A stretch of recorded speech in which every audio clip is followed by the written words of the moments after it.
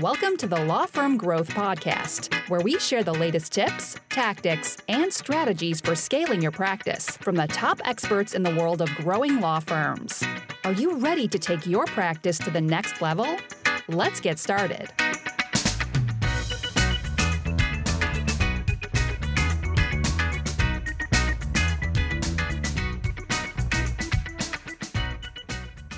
Hey everybody, welcome back to the Law Firm Growth Podcast. I'm your host as always, Jan Roos, and I am here with a real life story that I think illustrates some principles that we like to think about a lot here at KCL, but it is a story about me recently going through the airport. And I'm not going to try to do my best Jerry Seinfeld impression here. Hey, long lines at the TSA, guys, long lines. Anyway, I'm joking, but actually this is about getting through the TSA clearance checkpoint. So what I found interesting about this was I was going through Austin Bergstrom International Airport. I had to get out for a family trip, and basically we had two types of machines at the TSA checkpoint. So basically the first one was kind of the old school standard scanning machine that's been around for the last 20, 30 years. That's the one where you have to take your shoes off, take your laptop out, take your iPod out, blah, blah, blah, put it in the bin, scan it through.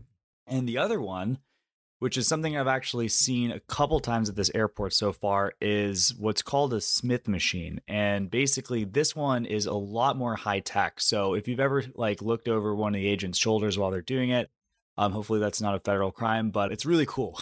Basically, they have this full X-ray thing. They can scan up and down. And that's why what's cool about this machine is you don't have to take your laptop or anything out of it, because they can just see the entire 360 degree rotated, all that jazz with the technology, and they don't have to take anything out, right?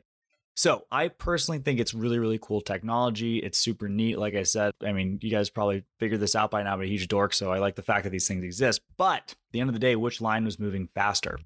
And it's kind of surprising, but the old machine was outpacing, just beating the brakes off the new machine, right?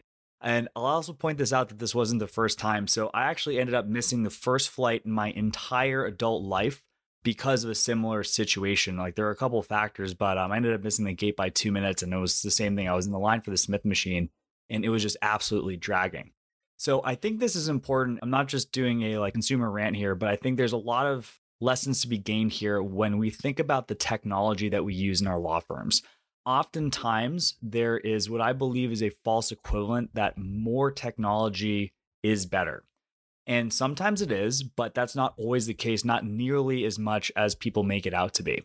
So at the end of the day, more tech wasn't faster, and the process itself actually took longer, even though it was a lot more advanced. And I'll also say this too, more technology might not always be better, but I can almost guarantee that more technology is always more expensive, right?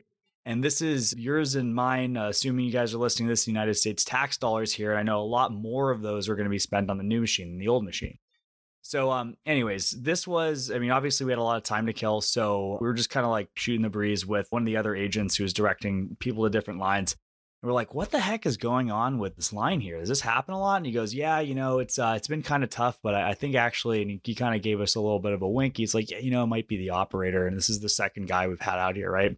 So this is actually something also important to bring up when it comes to the whole technology question, because more technology means we have to have more training.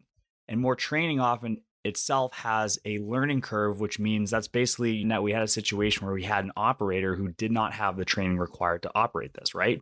So technology can represent an increase in potential efficiency, but it's only a potential increase.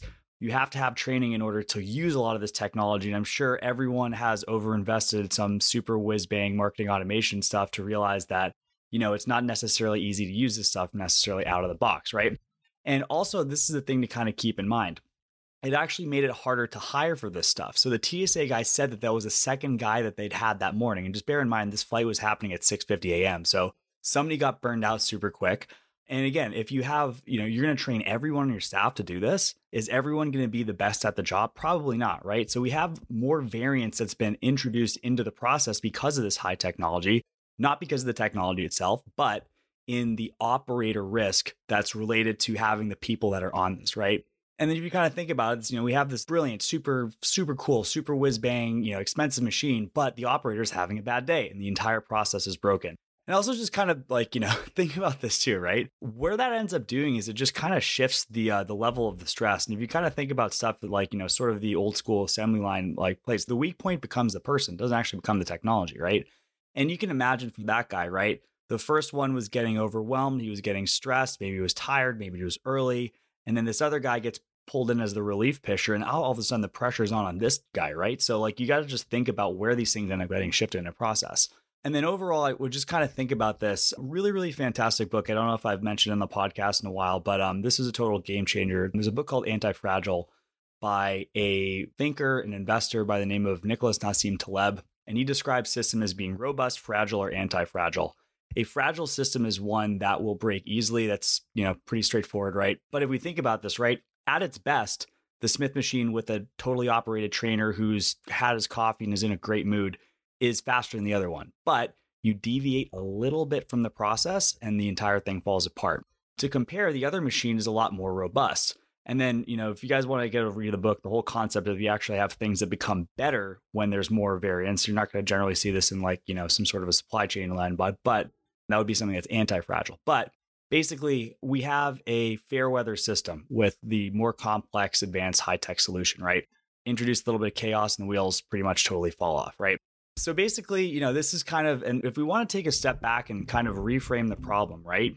What are we trying to save here, right? I'm sure that there was some, super slick, government salesperson guy, right? And he basically tried to convince everyone, you guys won't believe how much time you're going to save. Your ratings on the airport are going to go way up because people won't have to take their laptops out. But at the end of the day, is it worth it to not have to take your laptop out of the bag if it means not catching your flight, which I have, in fact, missed flights because of this technology, right? We are not optimizing for the right thing. We have a situation where something that is a super, super, super nice to have has been traded for a insanely bad must have, which is, potentially missing your flight, right?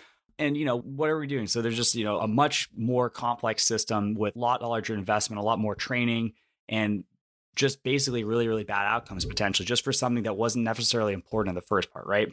So basically, I want to kind of wrap this out too. And again, I'm not usually that much of a whiner, I swear to God, but basically, I think there's so many examples of this in marketing technology and stuff that we deal with clients all the time. I wouldn't say necessarily within the course of what we're doing for the most part on active clients, but we have to evaluate what people are bringing to any sort of deployment we have because there's marketing technology involved. We have a lot of clients, I'm always happy to do it, that say, hey, we're considering adding this or that. What do you guys think about this? And there are more situations where the sizzle is definitely very, very different from the steak when you really unpack it and see what could be potentially involved with getting these things implemented, right?